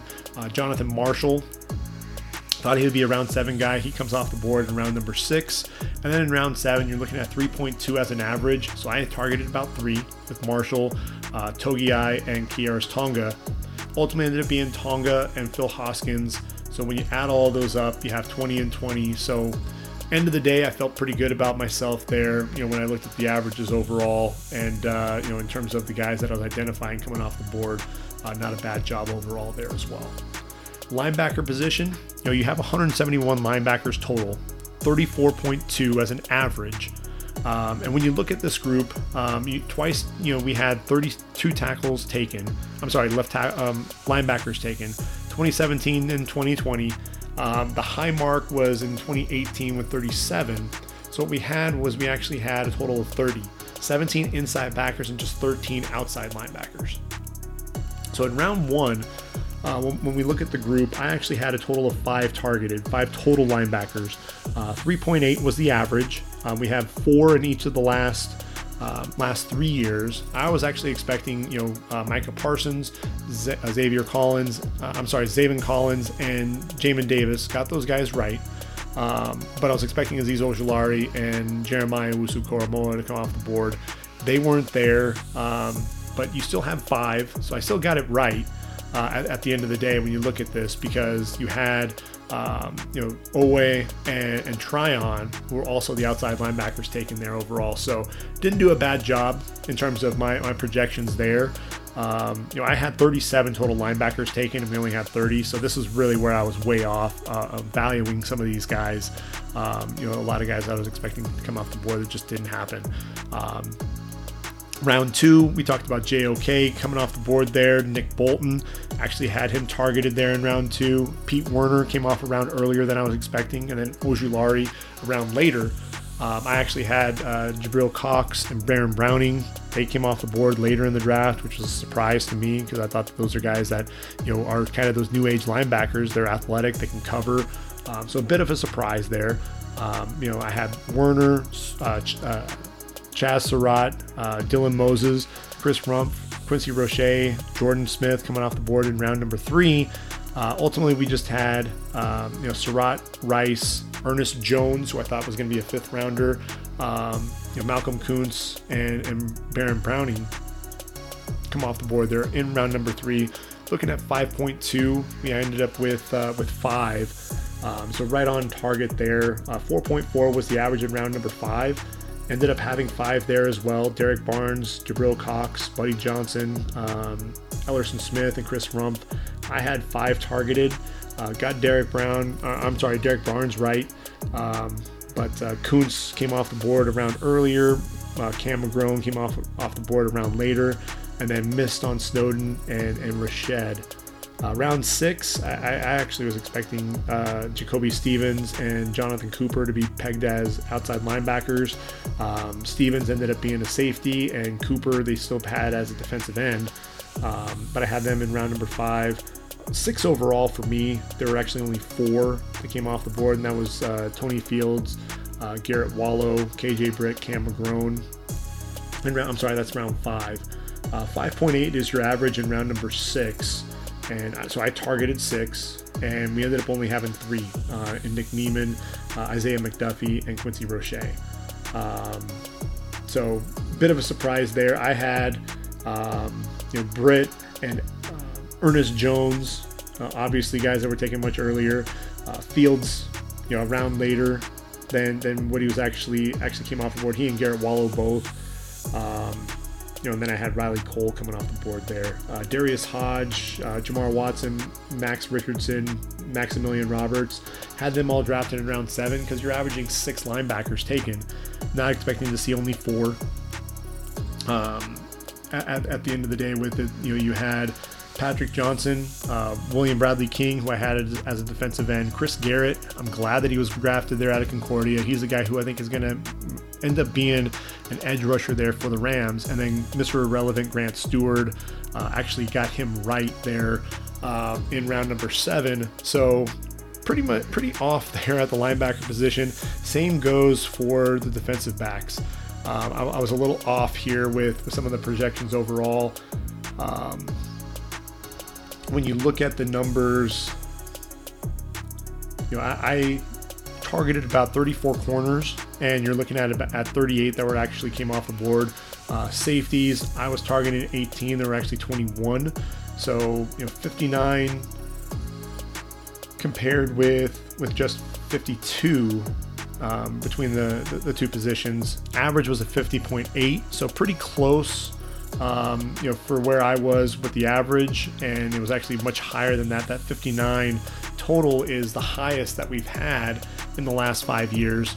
And, I think that's indicative of the way that the game is really changing, the pass happy league. 6 total DBs in round 1. That's the average. We wound up with 5. So you had Patrick Surtain, J.C. Horn, Caleb Farley, and Greg Newsome. And then Eric Stokes. No safeties taken. I was expecting Merrick to come off the board there. So I had 4 corners and a safety. We wound up with 5 corners when it was all said and done. Round 2. This is the interesting one because you had 8 DBs, 5 corners, 3 safeties in 2020. But then you look at it and you had 11 in 2019, 11 in 2017, and then in 2016 and 2018 you had 7 apiece, so you're at an 8.8 average. So I projected a ton of guys. I really kind of took a shot here, and so I had 11 total. We wound up with, and with that I had 7 corners, 3 safeties. Ended up with just 3 corners and 3 safeties. And so the corners, and ultimately I had Kelvin Joseph, Asante Samuel, and Tyson Campbell coming off the board there, so I got those right. Merrick I had in round 1. He ended up coming off the board in round 2 to the Raiders. Actually had him projected in my mock draft to the Raiders. And then you had Richie Grant and Javon Holland, all 3 of those guys coming off the board there. And then in round number 3, another one where you averaged about 7.2 defensive backs. I wound up going a little bit on the high end overall with this because I had I have four corners and 4 safeties.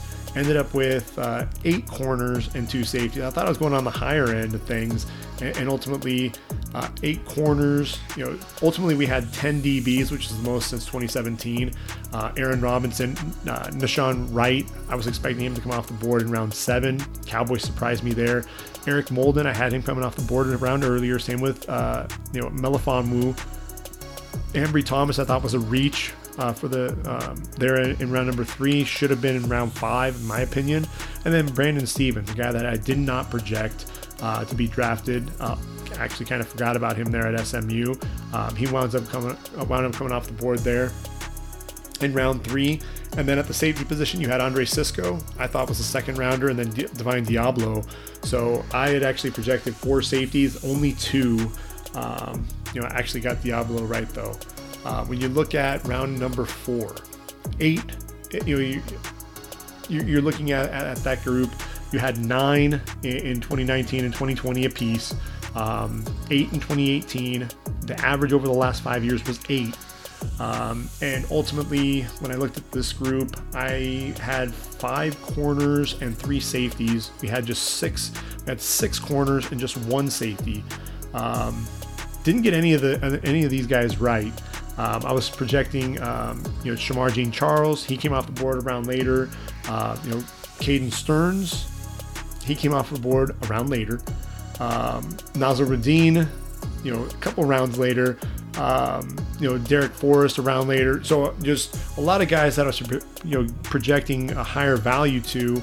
And then you look at, Darren Hall out of San Diego State. Didn't even have him on my list. Of draftable prospects. Zach McPherson, I thought was going to be a guy drafted later. Same with Cameron Bynum. Robert Rochelle, thought he'd come off the board a round earlier. And then Marvin Wilson and Trey Brown. So interesting, with the dynamic there. I actually left out a couple of guys in round 3 that I need to go back to. Benjamin St. Just and Paulson Adebo were the 2 other corners that were drafted. I mentioned there were a total of 8. Those were the 2 guys that I actually got right at the cornerback position. Trey Brown and Marco Wilson in round 4. Those were guys that I thought were going to be drafted much later. I think I had them pegged in round 5 and 6 respectively. They come off the board though in round number 4. Tyree Gillespie, I surefire thought that he was going to be a 3rd rounder. He ends up coming off the board in round 4.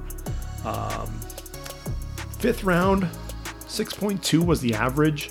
Had 5 a season ago, 5 in 2019, and then followed that up with 8 in both 2017 and 2018. What was interesting was I only had 3 corners and 4 safeties. You wound up with, what's crazy, 7 corners and 8 safeties, 15 DBs targeted in the 5th round. That's the most that we've had in the last 5 years. It's insane. Sean Wade, Keith Taylor, Nate Hobbs out of Illinois, kind of a surprise that he was being targeted that high. Diamador Lenore I thought was going to be a later round pick. Jason Pinnock, I actually had him coming off the board in round 4. Shamar Jean Charles, as I mentioned earlier, and then Avery Williams out of Boise State, thought he'd come off the board a round later just because of that special teams ability. And then the safeties, Jamian Sherwood, I actually forgot about him at Auburn. I actually like that projection there at round number 5. Caden Stearns, Michael Carter, Derek Forrest, Jamar Johnson, who I actually pegged in round number 3, Sean Davis, Richard LeCount. I thought, he looked slow, so I was surprised he came off the board in round 5. I actually didn't even project him at all. And then Talanoa Hufanga, who I actually got right. So I had Hufanga and Sean Davis correct out of that group. I was just way off in terms of the numbers, because if you just stuck to the averages, 7 was actually right on target because you're looking at a 6.2 average. You have 15. Way out of the blue there. A lot of guys really targeted, and some of the guys that I wasn't expecting to come off the board that actually did. Round 6, here's another interesting one. 8.4 was the average. You only saw 5 in 2020. 1 corner, 4 safeties in round 6, and ultimately I projected a little bit more. I projected 8 corners and a safety.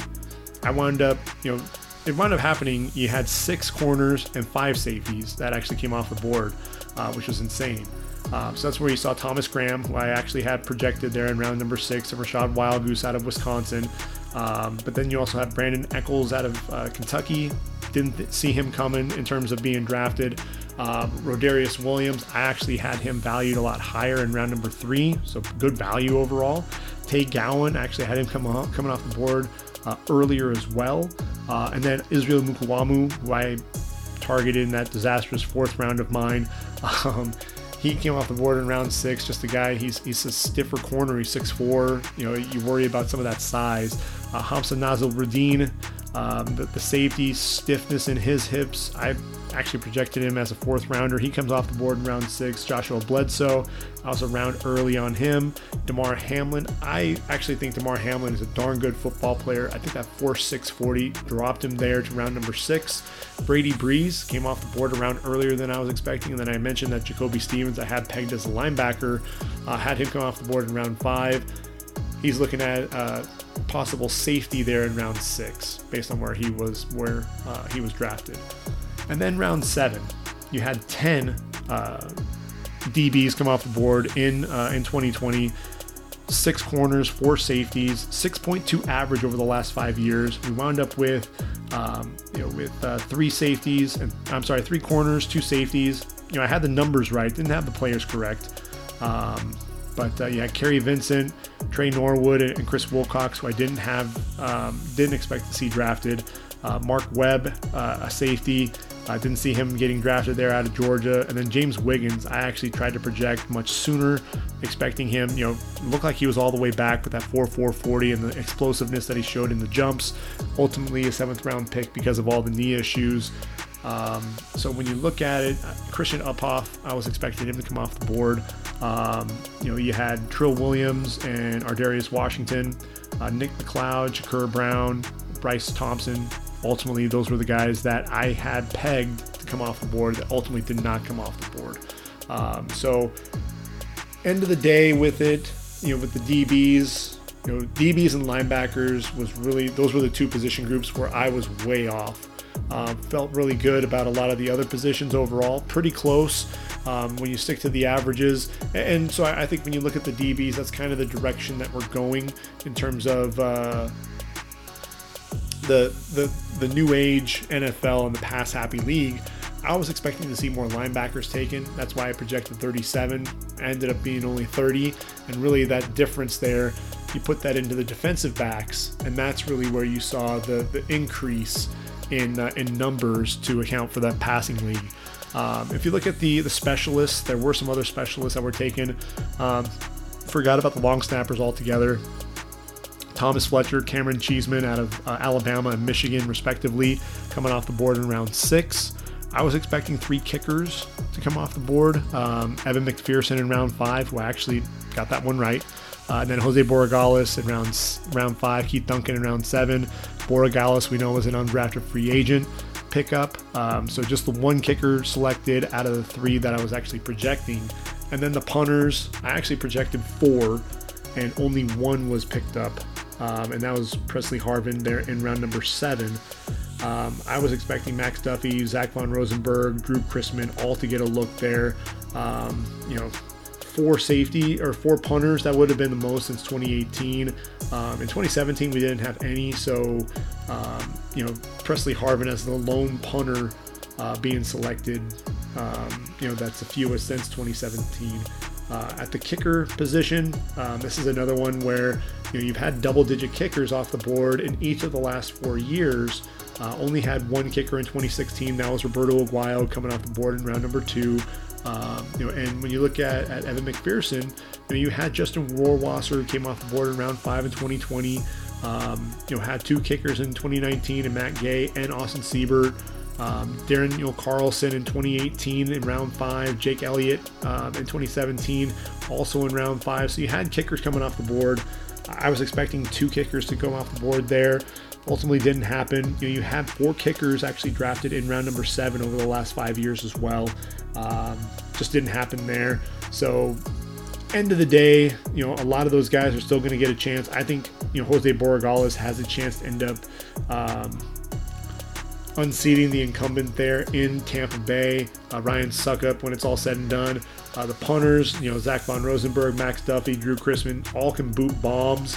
So there's a good chance that they can end up sticking with an NFL franchise when it's all said and done. So we covered all of our undrafted free agents. We've covered by the numbers. We've taken a look at all the draft picks. So the 2021 podcast series has officially come to an end. But we're going to throw one bonus podcast in. And it's going to be really just a quick look ahead to the 2022 NFL draft, the 2021 season. Who are the players to look at each position? So episode 39 will be the final podcast of the 2021 podcast series, and that's really that look ahead to 2022. So stay tuned for one more podcast. Hopefully you've enjoyed the ride to this point, and we'll go ahead and call it a podcast for now. We'll put the next one out here in the next couple of days. Stay tuned for that. And for ReadyForTheDraft.com, this has been the Ready for the Draft podcast. I've been your host, Greg Schutz. Until next time, everyone, take care, and I am out of here.